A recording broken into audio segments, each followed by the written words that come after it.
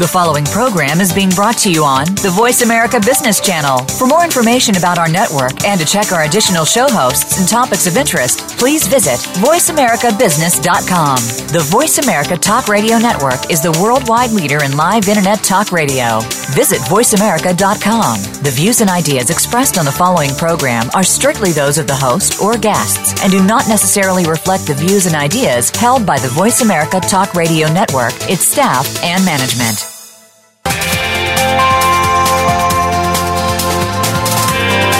Welcome to a very refreshing hour of business talk. This is Designing the Future with Game Changers, presented by SAP. The best-run businesses run SAP. You'll hear from the innovators who know how to use game-changing technologies and business strategies to transform industries. And importantly, they will discuss how these technologies and strategies can shake up the status quo in your company's future and help your organization move in exciting new directions. Now, here's your host and moderator, Bonnie D. Graham. Welcome, welcome, welcome. And if you want to run with the Game Changers, I promise you're in the right place because it's always true. What is the buzz on the street? Well, I have a very interesting quote from Michael Leboeuf. I'll pronounce it that way, the French way. He's an internationally published author and professional speaker. If you've never heard of him, well, you should. His 8 books have sold almost 2 million copies. They were translated into more than 12 languages and adapted to 17 audio and video programs. He's appeared on every major news show. He was a professor of management at the University of New Orleans, retired at age 47. Woohoo! And his books include How to Win Customers and Keep Them for Life, The Millionaire in You, Working Smart, The Greatest Management Principle of All, and The Bogglehead's Guide to Investing. What is the quote I selected from Leboeuf? A satisfied customer is the best business strategy of all. Just let that sink in for a second. So what are we talking about today? The pressure on companies to create compellingly delightful customer experiences. Come on, I know you've heard that phrase before. You want to delight your customers. It is so fierce, this competition, that it is being elevated to a major topic in the C-suite, going all the way up the chain to the top of many, many companies. Is it that case in yours? One of the strategies they're focusing on is personalization. You might think of it as being in the moment with the prospect, with the customer, with anybody you want and hope who will do business with you and become a loyal, long-time customer. So let's look at a little bit of what we have today in terms of customer experience, but let's project into the future because after all, the title of this series is Designing the Future with Game Changers Radio. So we're going to look at what will the customer experience look like tomorrow and many, many tomorrows as companies like yours strive to attract and nurture loyal customers while you're keeping your competitors at bay across what we all can say safely are increasingly blurred industry lines. Come on, newcomers are coming in, bouncing into all kinds of niches that you thought might be yours. Maybe you're one of those newcomers. The lines are definitely blurred. So let's see. I have 3 panelists today. We're still trying to get one. I'm waiting for a note here from my engineer whether we have it, but I'm going to read who all 3 panelists are, and then we'll see what we can do here. Andreas Hauser is joining us today. He's a Senior Vice President of the Design and Co-Innovation Center at SAP. Joining him on the panel is, he's here. Good. Maricel Cabahug, and she'll pronounce her name authentically in a few minutes. Maricel is SAP's Global Head of Design, UX, and SAP Fiori Product Management. Rounding out the panel is one of the sponsors of this series, Jennifer Ford, Executive Director for the North American Pre-Sales Design Thinking Team at SAP. So let's circle around to Andreas, and he has sent me a very interesting quote. We've heard this before, but it's so perfect for our topic today. And a topic, of course, is designing the future of customer experience, if you didn't get that already. Andreas sent the following quote from Steve Jobs. You've got to start with the customer experience and work back toward the technology, not the other way around. The customer, not technology, must be the core of your strategy. Andreas Hauser, thank you for joining us. How are you today? Thank you. I'm very, very, very good. I really like the quote because we see, especially in IT industry and software organizations, we talk a lot about technology.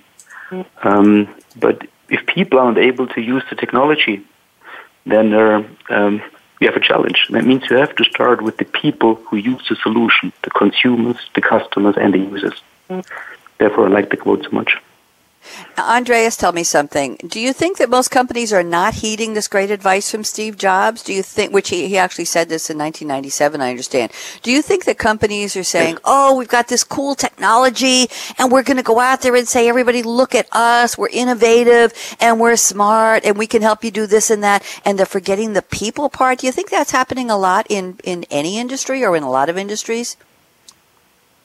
It is happening. We see this very often. And in many of our customer projects, we see this happening. The reason for that is very often that companies grow, get bigger and bigger, and their organizational challenges have to connect to the real people. I see definitely happening a lot. Interesting. I'm just going to read a little bit from Steve Jobs' bio, and I think this will underscore something. Shortly after his death, and he passed away the day we started Game Changers Radio, October 5th, 2011.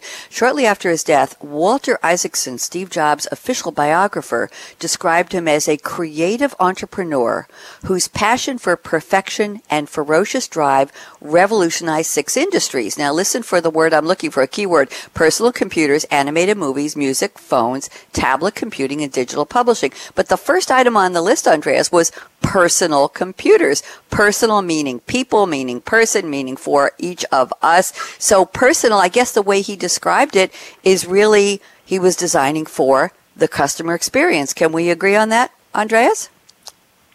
Absolutely. It is all about people. And only if people see a value in solutions and technology, it is successful. And that's what we always have to put in the center of all our thoughts.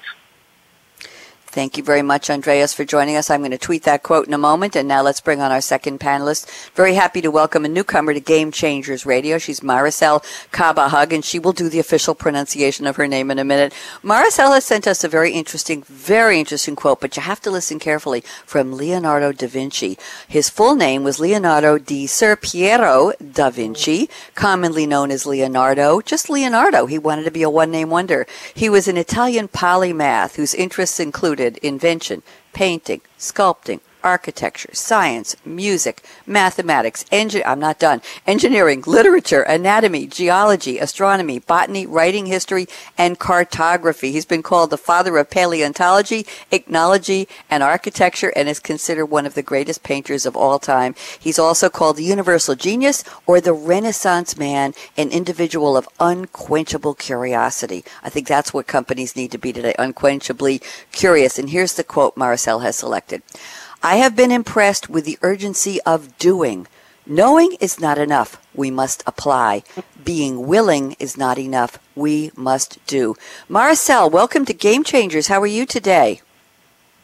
Thank you very much, Bonnie. Very happy to be here. And incidentally, Leonardo did not even have a formal education, so he is really amazing.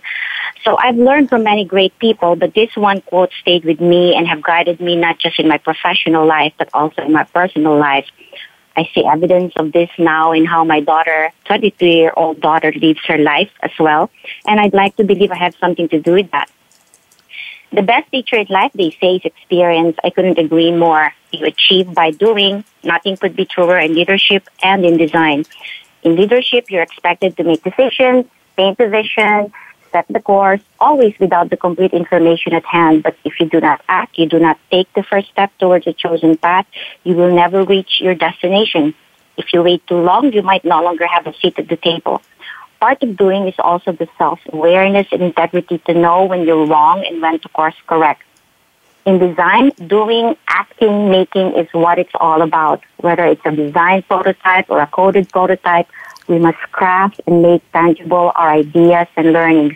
We've proven time and again that we can come to an understanding through insights, buy-in, only when our users and our stakeholders can touch and see our concepts or our ideas. One of the values we live by in my team is this. We have a bias for action. Every moment is the perfect moment. We don't wait. We make things happen. This is even more true now as we experience the recent technology advances that has impact on user experience. Breakthroughs in hardware, machine learning, natural language processing, availability of big data. We might not know all the answers yet, but we must start to learn, to quickly prototype, and validate to define how these technologies might augment human capabilities. And thank you for pronouncing the name very well. Tell me, how do you pronounce it? What's the authentic way? It's Kabahug. Kabahu. Okay. I'll go with the American pronunciation. Thank you very much. Yeah. Very much. Thank you. Nice to meet you. And thank you for relating. You did something wonderful there, Maricel. You related the quote not only to work and to the customer experience, but personally. And I like that a lot. Thank you very much. Okay. Let's turn to our third panelist, welcoming Jennifer Ford. This is her series. She co-sponsors Designing the Future with Game Changers with her colleague, Charlotte Bowie. And I know Charlotte is listening because Charlotte is tweeting. Hello, Charlotte. She's tweeting at hashtag SAPRADIO, and I appreciate it because I'm kind of busy here, Charlotte, so I will retweet your tweets, and thank you for that. Jennifer has selected a quote from Thomas Jefferson, an American founding father who is the principal author of the Declaration of Independence back in 1776. He was elected the second vice president of the U.S., serving under John Adams, and in 1800, he was elected the third president of the U.S. Very, very interesting. Here is the quote. The wise know their weakness too well to assume infallibility, and he who knows most knows best how little he knows. I love the quote. Jennifer Ford, welcome. How are you? I am great. How are you, Bonnie? I'm fine, thank you. I'm really enjoying your panelists you and Charlotte have selected for today's show. So, Jennifer, talk to me about Thomas Jefferson. Are you a big fan? Do you have any collected works of his, or did you just happen to come across the quote? No, I am a big fan of Thomas Jefferson. I don't necessarily have any of his collected works, but I find that a lot of the things that he said then are still very true today, and very true from the perspective of, how do you know what somebody else wants unless you're willing to not assume that you understand everything and really, do the research. Understand by watching, understand by asking questions, be curious, care. I look at the whole idea of the customer experience, and the customer experience is first of all caring about what your customer wants. It's not just about what you want to put out there, but is this going to make them somehow better? Is this going to make them feel valuable? And is it going to keep them coming back? And the only way you can know that is by not assuming and asking and watching and listening.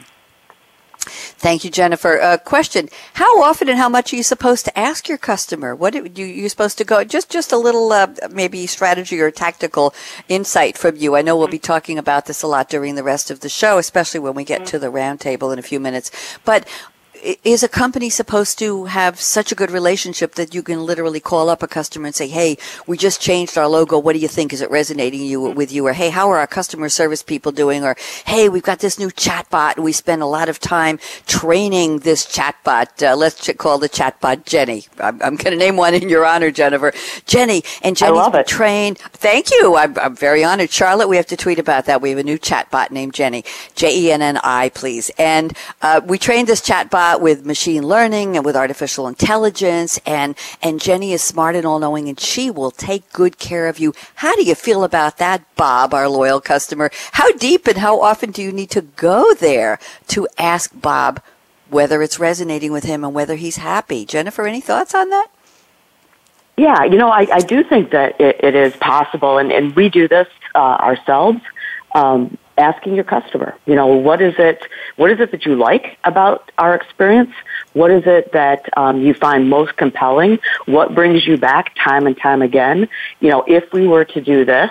But I also think, there are ways to be able to understand your customers without having to annoy them all the time. There are ways to understand just by watching. What do people do when they interact? How do they first come upon it? I think that it's important for companies, especially, to look at how people interact without always having to be so frontal about it. Because what we've found too, in a lot of cases, asking somebody and expecting them to give me an answer is not necessarily always effective as me just watching them and seeing what they do. We play this game all the time. I'll tell you what it is that I'm going to do, and then I'm just going to do it and see if what I said actually matches up to the action that I took. And what we find more often than not is it's not the same. You leave things out, or you expand upon things that you maybe wish to do, but it's not really what you do. So it's important to go both ways. Thank you very much. And I was being a little bit, not facetious, but I was taunting you a little bit to see if that's what you should do. As I was saying that to you, Jennifer, I was saying, poor Bob, she's going to call him almost every day. I appreciate that very much. Go away, Jennifer. Just do your job, and I'll let you know. The danger in that, Jennifer, though, is social media. We know he who yells loudest on Yelp and Twitter and Pinterest and, Snapchat, wherever people are today, and LinkedIn is going to be heard by sometimes massive volumes of people. And if they're not happy, but we'll talk about that later, about the amplification of the customer's experience and their opinion. Everybody has a voice today. So thank you for that. Let's circle back to Andreas Hauser. I'm going to ask you a couple of personal questions, Andreas, but you've been on before and you know the drill. First of all, where are you calling from in general, not the Google coordinates of your roof? And we'd like to know, what are you drinking today, or what will you be drinking later that makes you smile? Andreas Hauser, what do you think? Hey, I'm currently in beautiful city Heidelberg in Germany, and I'm sitting in one of our SAP app houses, one of our creative spaces, in our Sherlock Holmes room. And the room really looks like putting you back into the century of Sherlock Holmes. And I'm not smoking a pipe, but I'm drinking tea in this room currently. What kind of tea? That was funny. We have a pipe on the table just for decoration, but still drink tea. And tell me, what kind of tea? What kind of tea makes you smile, Andreas? I drink ginger tea. I really like it. Oh, okay. Sounds very interesting. I think it has a little bit of a spice to it, a little bit of a spunk, right? Yeah, kind of right. leaves a memory on your taste buds. Yes, very, very interesting. Thank you very much. And let's go to Maricel Cabahug. Maricel, where are you calling from? I think you're in some place absolutely fascinating right now, rumor has it. And what are you drinking, or what do you plan to drink later and what time is it there, Maricel? It is 4:19, and I'm in the beautiful city of Barcelona. I have a nice hotel room here overlooking the city and the Mediterranean. So I'm in a good spot here. I am not drinking currently anything at the moment, but I have a chilled bottle of Ruinal waiting for me, and I plan to pop the bottle right after this. Now tell us why you're in Barcelona. Everybody wants to know, other than, wow, she has good vacation plans. What are you doing in Barcelona, Maricel? Oh, no, I'm here for the Mobile World Congress. And after 4 hectic days at that event, I need a glass or two. I don't blame you. I think you certainly deserve it. I've been looking at some of the videos from some of our SAP colleagues, and it looks like a great conference. So thank you for taking the time out of your very busy day, Maricel. And let's go to Jennifer Ford. Where art thou, and what art thou drinking to get this a little bit more formal here? Well, I am in San Antonio, Texas. And so it's pretty warm, which is different than when I'm normally home in Detroit. But I'm still looking forward to enjoying some of my Detroit Distillery Butcher's Cut bourbon. So that will help the day move a little bit further along once we get done with our workshop today. Wow. And what kind of an event are you at? Is it an internal workshop? You're working with customers? Just give us a little information. Working with customers. So we've been here since Monday, and we will be finishing up tomorrow afternoon. And it's been a great week and filled with a lot of interesting insights and a lot of laughter too. Well, laughter always does make the day go faster, and it does make people remember you. Thank you very much. We're speaking today with Andreas Hauser in Heidelberg, Maricel Cabahug in Barcelona, and Jennifer Ford in Texas, did you say, Jennifer? I did. Yes. San Antonio. San Antonio. I'm looking at so many things here. I'm trying to keep track. Charlotte will keep me on track. Yes, thank you, Charlotte. So we're talking about designing the future of customer experience. Now, your company may be in the middle of trying to convert or transform the customer experience, but you're not sure what to do with it. You don't know really what's wrong. You don't know where to take it. You don't know what will delight your customers today. Do you even know the demographics, who your major customer is, who your target audience is? These all come into play. We're going to get a lot of great insights here from our panel today. They all know what they're talking about. Andreas Hauser, Maricel Cabahug, Jennifer Ford, they're all waiting to give us more information in our roundtable. So we're going to give them a brief pause to take a sip of something. I'm going to take a break and give myself a sip of my cool, clear water in a cool, clear mug with a pink straw because the sun is shining here in New York and the wind was really whacking around overnight. No, I don't get emotional about the wind, but it was really, really noisy. Worked till 2 a.m. setting up radio shows for today, and it was really windy, but it's all calmed down here. So I'm just going to say to our audience, don't even think of touching that mouse, that app, that dial, whatever you're doing. There's so much more. Everybody needs to know about customer experience. Where is it going? Where do you need to take yours? So we'll ask our engineer, Kevin, out. Become our friend on Facebook. Post your thoughts about our shows and network on our timeline. Visit facebook.com/Voice America. When you discuss the future design of any topic, there is one word always present: connected. As technology opens up the possibility of connection, we need to work together to ensure the ensuing change delivers forward progress to the people involved. Leaders designing a connected future will add another word to the narrative of disruption and innovation: inclusion. Join our experts as they analyze and discuss how the purposeful design of the digital world can lead to a better future for everyone. Designing the Future with Game Changers is presented by SAP. Visit www.sap.com. We're making it easier to listen to the Voice America Talk Radio Network live wherever you go on iPhone, BlackBerry, or Android. Download it from the Apple iTunes App Store, BlackBerry App World, or Android Market.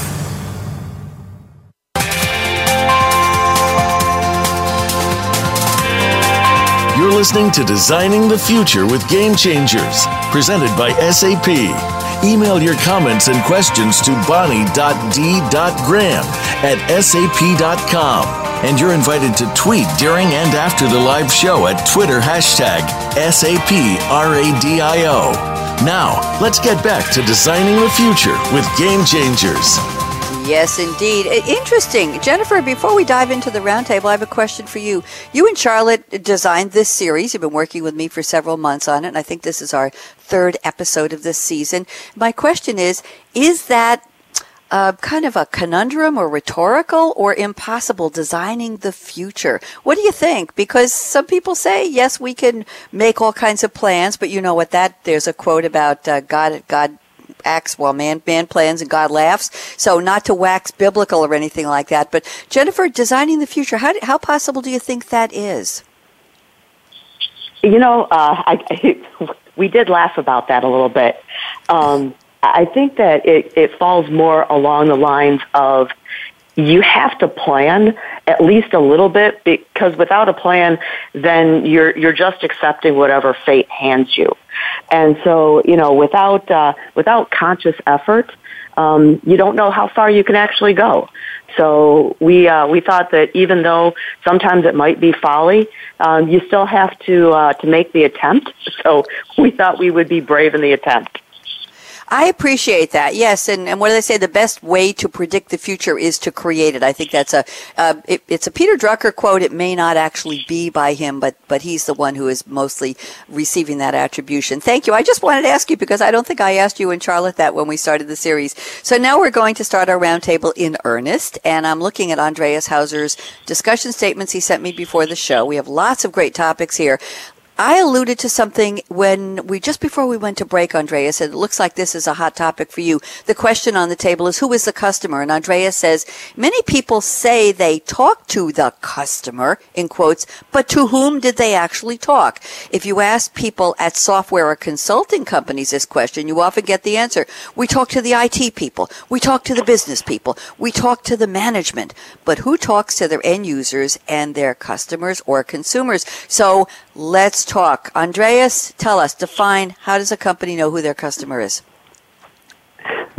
It's a really great start because many people talk about the customer. And I see this really day by day happening. And I would like to make a very concrete example. If you look at Uber, most people use Uber. Mm-hmm. And Uber has a nice user interface, amazing. Yeah? But what makes, for me personally, the difference, that at the end of the ride, you keep your mobile phone in the pocket, you step out of the car, you don't need to take care about how much tip to give, you get automatically the bill. That's, for me, an amazing experience. And only if you know what are the motivational factors of the people, then you can design the right solution. Therefore, I think it's not just about providing a technical solution, it's understanding what are the desires and the needs of the people who are going to use the solution at the end. And if you talk about the customer, now when we talk about the customer, these are the big companies. But if you take the term customer also in their case, it's sometimes their consumer. I mean, our customers. And I think it's really important if you design or develop a solution to involve the real people in that process who finally are going to use the solution. Thank you, Andreas. Very interesting. This is a wide open topic. Maricel Caba, I'd love to get your thoughts on this. To whom are you speaking? How do you know? And how do you get to the right person? Maricel, thoughts, please? That's not very easy to do that, especially when we're talking to customers from big companies. But I cannot stress enough how important it is to really or talk or work with the users who are actually going to use your solution. And it's not even just enough to talk to an actual user, because there are different levels of expertise when it comes to a user group, right? So you have your novice user or your occasional user, and then there's one who actually is an expert when it comes to the solution. And I would in best practices that you work with each one of them, each of the different skill levels, and maybe even propose a solution that works for each one. So you might end up in the one hand with multiple solutions, targeting the right kind of user and the right level of expertise. Thank you very much. Jennifer, thoughts on this? How do you get to that customer, the one you really need to talk to? That Bob I was mentioning in my scenario in the beginning. What do you think? Yeah, it's interesting because it seems like it should be so simple. It makes the most sense, but I am always fascinated by the reluctance of some of our customers to want to bring their customers into a workshop or to a setting, when they have to ask the customer questions. They feel vulnerable. They feel that in a lot of cases, on the one hand, their customer expects them to understand them and to already know what they need. But then again, on the other side, oftentimes they're afraid of how much the customer might want them to change. And can they actually change that much to accommodate what the customer is really asking for? And it's always a bit of a conundrum, but we do our best to help them through that and to help them set appropriate expectations that this is an iterative process. You don't have to promise somebody the world from the very beginning, and as long as you are listening and you are actually executing to what it is they tell you that they want, then you have a chance of being successful, and they'll come along for the ride. But you can't ignore them, and you can't leave them outside. Interesting. Jennifer, I used to work for a big, we'll just say a telephone instrument company that is not doing very well, but there's actually a Facebook page of those of us who used to work. It starts with an N, ends with an A. They had beautiful phones, and they were manufacturing all over the world. Never did that well in the U.S., though. And our phrase, I was in the marketing area for a suite, an IntelliSync suite. That'll give you a clue. And the phrase we used to use is under promise and over deliver. Does that still hold true today, Jennifer? Is that still, I don't hear it anymore. Does anybody say that? They do. They do in when we're meeting with them, and we hear it a lot with, it's an aspiration. It really is. But I also think too, Andreas, when he was speaking, companies are afraid also that what they are promising is maybe not the right thing, or that somebody else is going to promise something better. And, the way things are moving so fast, it's very difficult for them to not promise the world, but not being able to deliver is a killer. Yeah, absolutely. I want to circle back to Andreas Hauser, who started this good topic. Andreas, any thoughts on what Maricel and Jennifer just added to your topic before we move on? Yeah, absolutely. I think it sounds also simple, but reality it is not. And especially if you look at large organizations, and I would say the situation SAP was in, and why Hasso Plattner, for example, 2004 said, we go for design thinking now at SAP. And I tell you the reason for that is that it remembered him how he started the company, sitting at the customer with the users, programming. And they're working very iteratively. And now if SAP grew to a large company, what happened? Now roles get specialized. You offshore certain tasks. You have people sitting all over the world. And just getting everybody who's responsible for developing a product, ideally into one room and working with the customer and the consumer in an iterative way is becoming very difficult.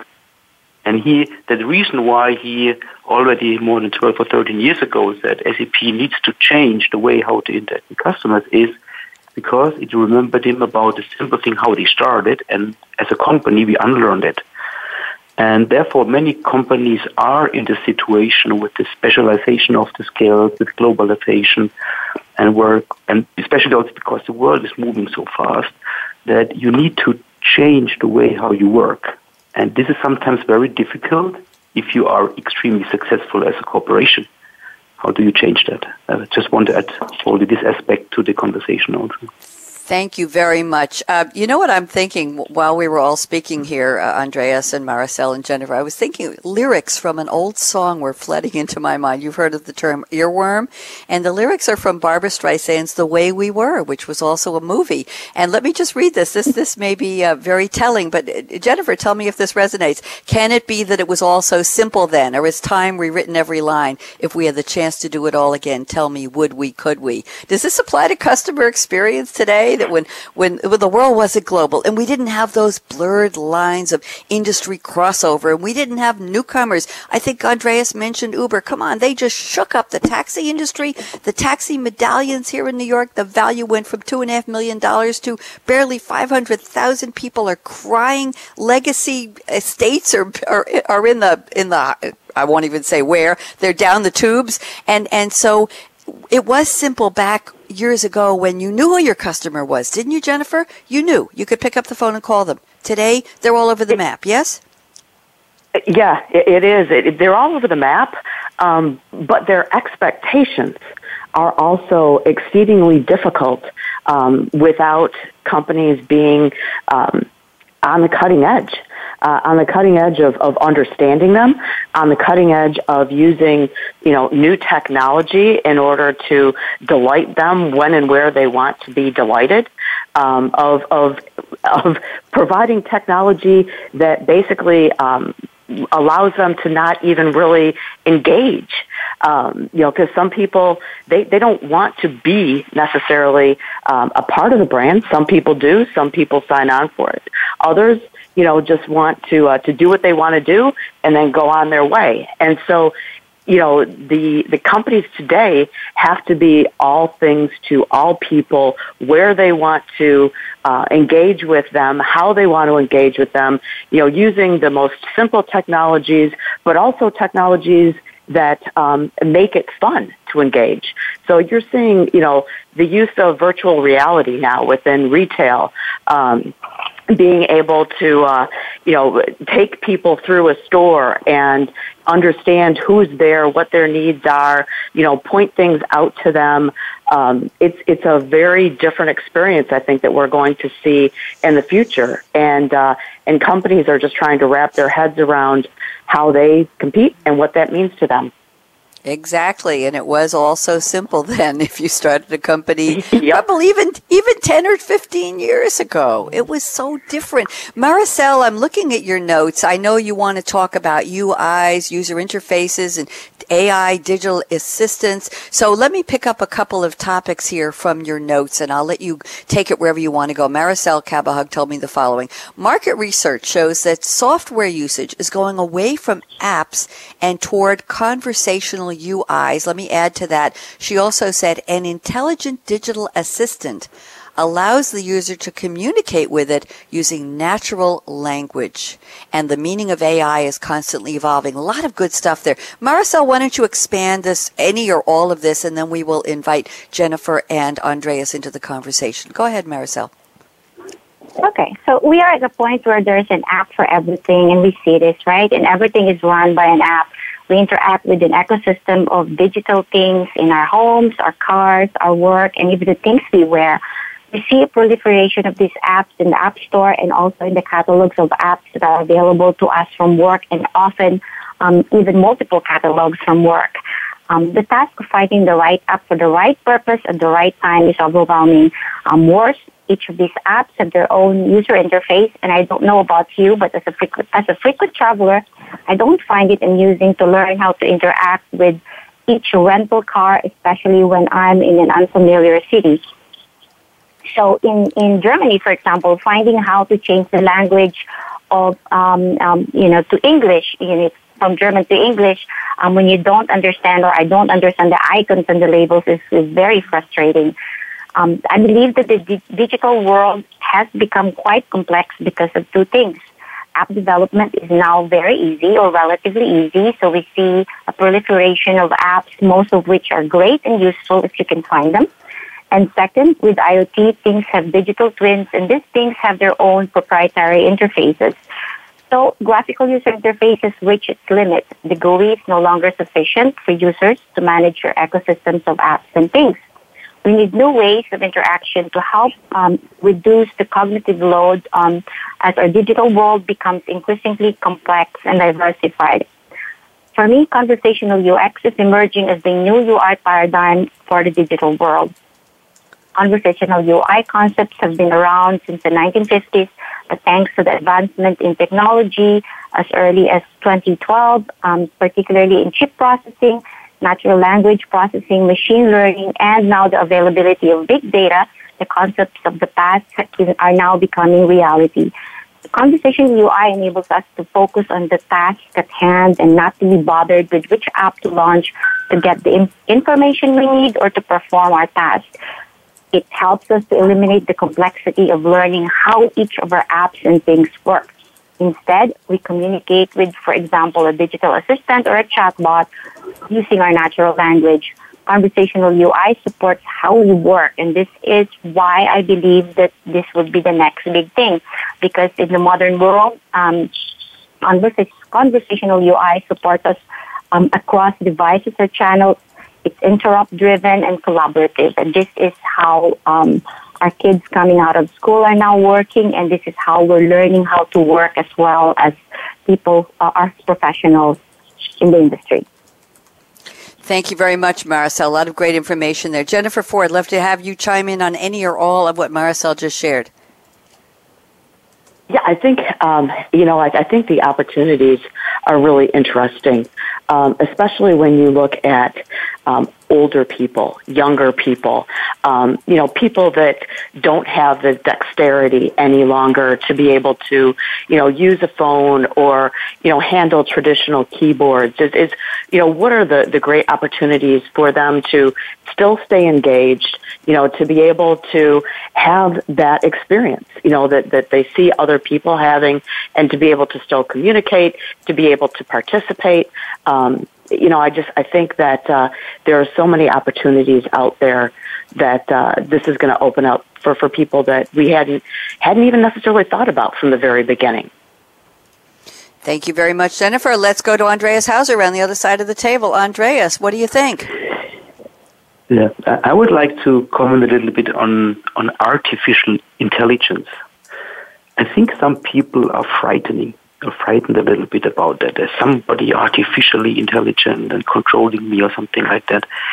I think we need to look at it from a different angle. Now, if you look at the example of Maricel, how about if you come to Germany, if you're English speaking, automatically in the car, you get the right language. You don't need to do this. I think there is so much technically possible already to make the customer and the consumer experience just smoother, and people will be excited.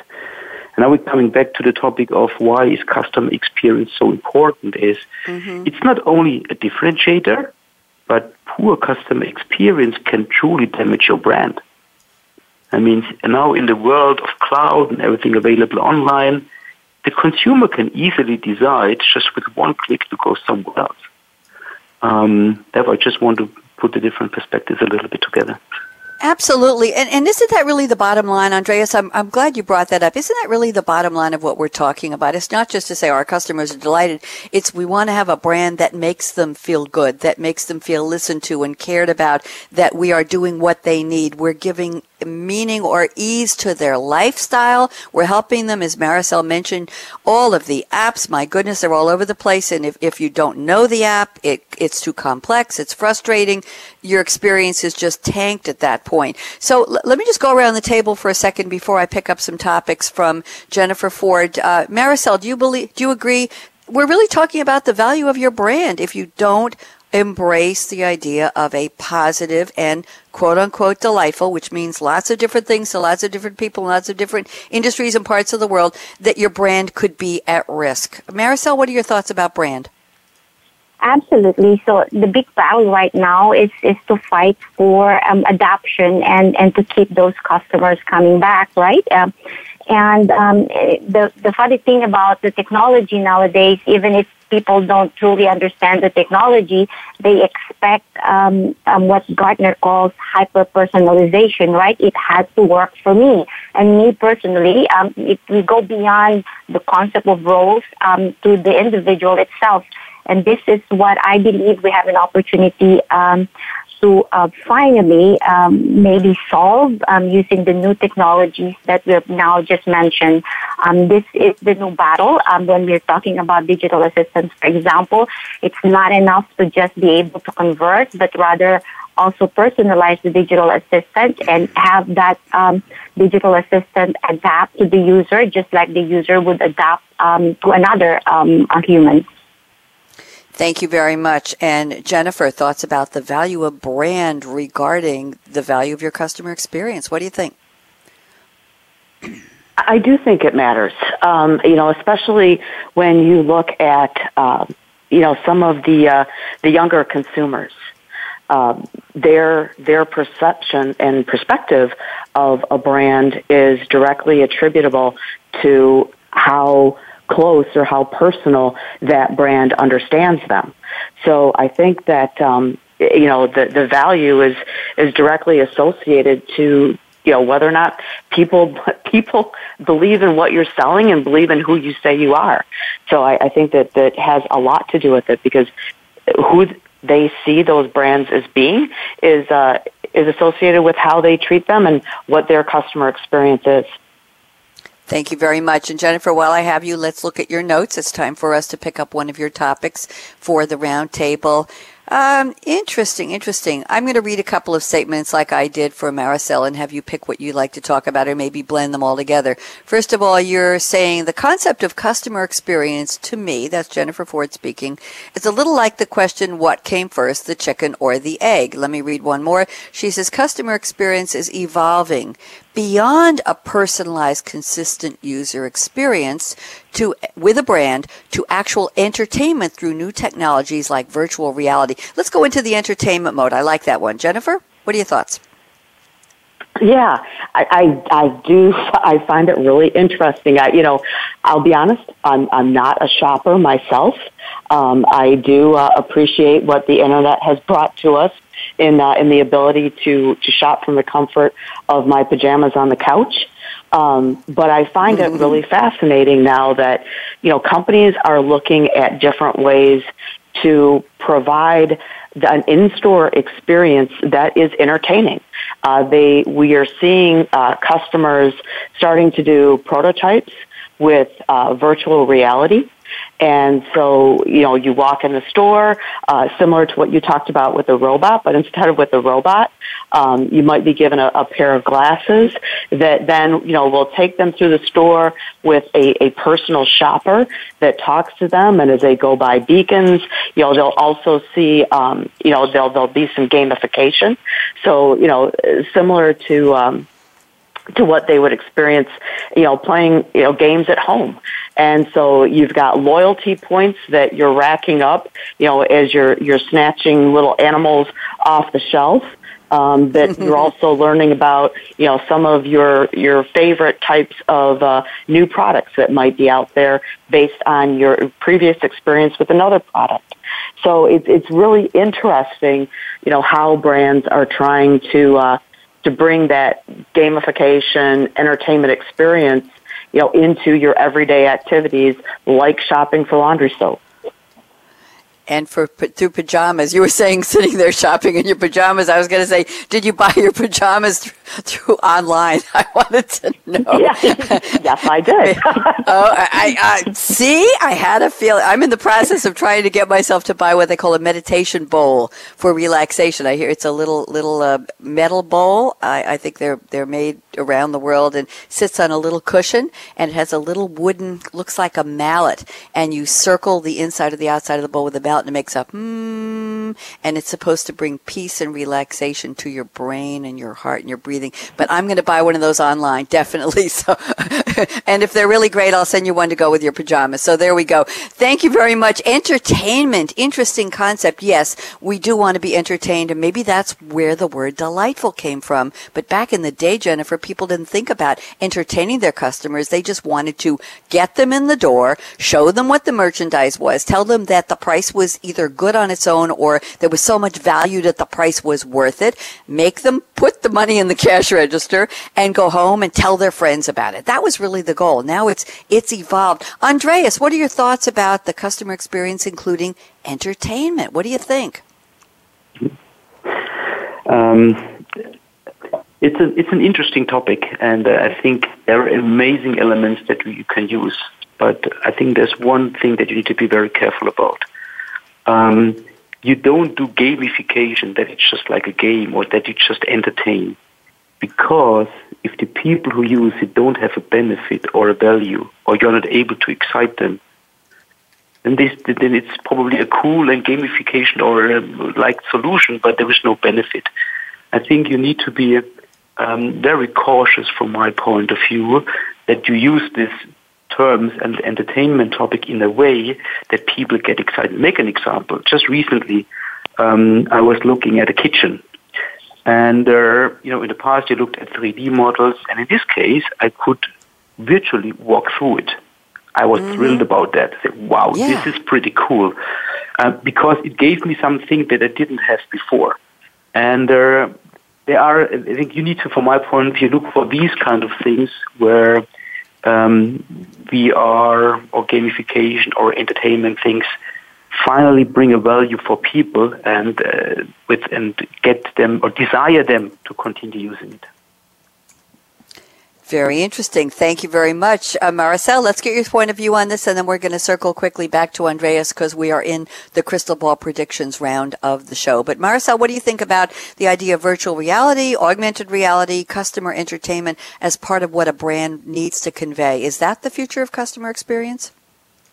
I think they're all very sexy technology, but I completely agree with Andreas. First, you need to understand your customer, what delights the customer before you use or before you break out the technology aspect of it, and so the technology must be there to support that experience. So I saw a very good example here at the Mobile World Congress, where we're looking at a mobile retail app, and this was designed together with SAP and Apple, by the way. So it's really more towards, okay, how can we change that experience? And what I like about it is we use, of course, all the technology that's available from both SAP and Apple, but the technology is almost not perceived, but it rather supports the experience. So just to give you an example, so as you pick up, in most retail stores, you have these big TVs, and most of the time, those TVs just show maybe some of the products in the store, and it just repeats and it goes into a loop. So what this app now does is, as you pick up a box of an item from a shelf, it shows you that item on the TV, and tells you more about that item, and so on and so forth. And what's great about it is when you're ready to purchase that item, so you put it in your catalog, in your cart, for example, it tells you, hey, you've bought all of these things, other things from us, and this is how, for example, if you're buying an umbrella, maybe get this color because it matches the cushion in your lounge chairs at home, and so these kinds of things, in my opinion, they're all supported by technology, but it supports that unexpected experience from the user's point of view. Unexpected experience. That's another concept we won't have time to explore, but I like that very much. Thank you, Maricel. Andreas, I can give you exactly 60 seconds, no less, no more. Use your time. Let's hear from you. Let's look at the year 2020. What will be different about this topic if we met again? I certainly hope we do. Designing the future of customer experience. What will that customer experience look like? Andreas Hauser, go ahead. I think we will all in 2020 use very exciting solutions. If you look at companies, the companies who will focus on customer experience will survive, and the companies who don't, they probably don't exist in 2020. And coming back to what I started initially, if the technology does not provide meaningful value for the people that delight them, excite them, the product or technology is going to fail. Thank you very much. Brief and to the point. Appreciated. Maricel Cabahug in Barcelona. Talk to me. What is your prediction for 2020 and the future of customer experience? Maricel. We talk a lot about the digital world and the digital transformation, but we sometimes forget about the experience in the digital world. Conversational UI, digital assistants will be the preferred UI of digital natives and the digital newbies. Enterprise software vendors must embrace this new UI to stay relevant and to increase their reach. They should consider conversational UI as an opportunity to make discoverable the rich functionality that no one could find before. So think SAP, thousands and thousands of capabilities there, can't find it, right? So now is a chance to surface that. Okay, thank you very much, Maricel. And Jennifer Ford, I saved some time for you. Actually, they were so concise, Jennifer, that I can give you 90 seconds. How about that? You get a bonus. Go ahead, Jennifer. Those guys are too good to me. So I agree with everything that's been said. In the perspective that I think technology needs to delight. If it doesn't delight, and delighting people, in a lot of cases, we talk about people's need to constantly be learning. An experience really means this is something brand new, or this is something that I found delightful previously, and I want to take it to the next step. And that means companies that want to engage need to be able to figure out how to incorporate ways to share knowledge, provide people with glimpses into something that they've never seen before, as Andreas said, and that they find value in. So I think that more and more in the future, it's going to be about what can I learn, what can I be a part of that I didn't even know that was there, and how can I get more and more of that so that I become a bigger part of the world community. And I think that's going to be a theme that we see in 2020. Thank you very much. You know, we have, 2 minutes left. I need about 30 seconds to close. I have a bonus question for the three of you. Just a quickie. 1 minute. Okay. One word answer from each of you. Andreas Hauser, it's 2020. You have created an app for your own brand, whatever you're selling, whatever you're doing. What will that app be called? What will the name? Let's say it's a chatbot. What will your chatbot be called that will be your customer experience? Oh, good question. Delight me. Delight. Okay. Maricel, what will your chatbot be called? For me. For me. Ooh, okay. Yes. Jennifer Ford, we already said Jenny, but what would you like it? I gave you that name. What would you like it to be called, Jennifer? Jacques Cousteau. Oh, I think we have a new topic here. I want to do a shout out to Charlotte Bowie, your partner in crime here, Jennifer, who helped sponsor the show. I appreciate both of you. Andreas Hauser, SAP, Maricel Cabahug, SAP, both of you, and Jennifer, thank you for a great conversation. Shout out to our engineer extraordinaire, Kevin. Yes, we had a lot of work getting everybody on the line, but we did it. Everybody sounded great. Thank you for your thought leadership. The three of you have a great day. I'm Bonnie D. Graham signing off. Here's my call to action. Fasten your seatbelt. What are you waiting for? Go out and be a game changer today and tune in here on the Business Channel, 2 p.m. Eastern. I'll be back with Changing the Game with HR, talking local, global, and what's the role of HR in globalization of your workforce. You don't want to miss this one. Okay, talk to you later. Bye-bye.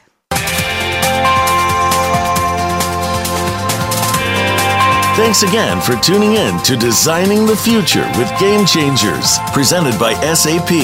The best-run businesses run SAP. To keep the conversation going, tweet your questions and comments to Twitter hashtag #SAPRADIO. Please join host Bonnie D. Graham again Thursdays on the Business Channel. We wish you a positively game-changing week.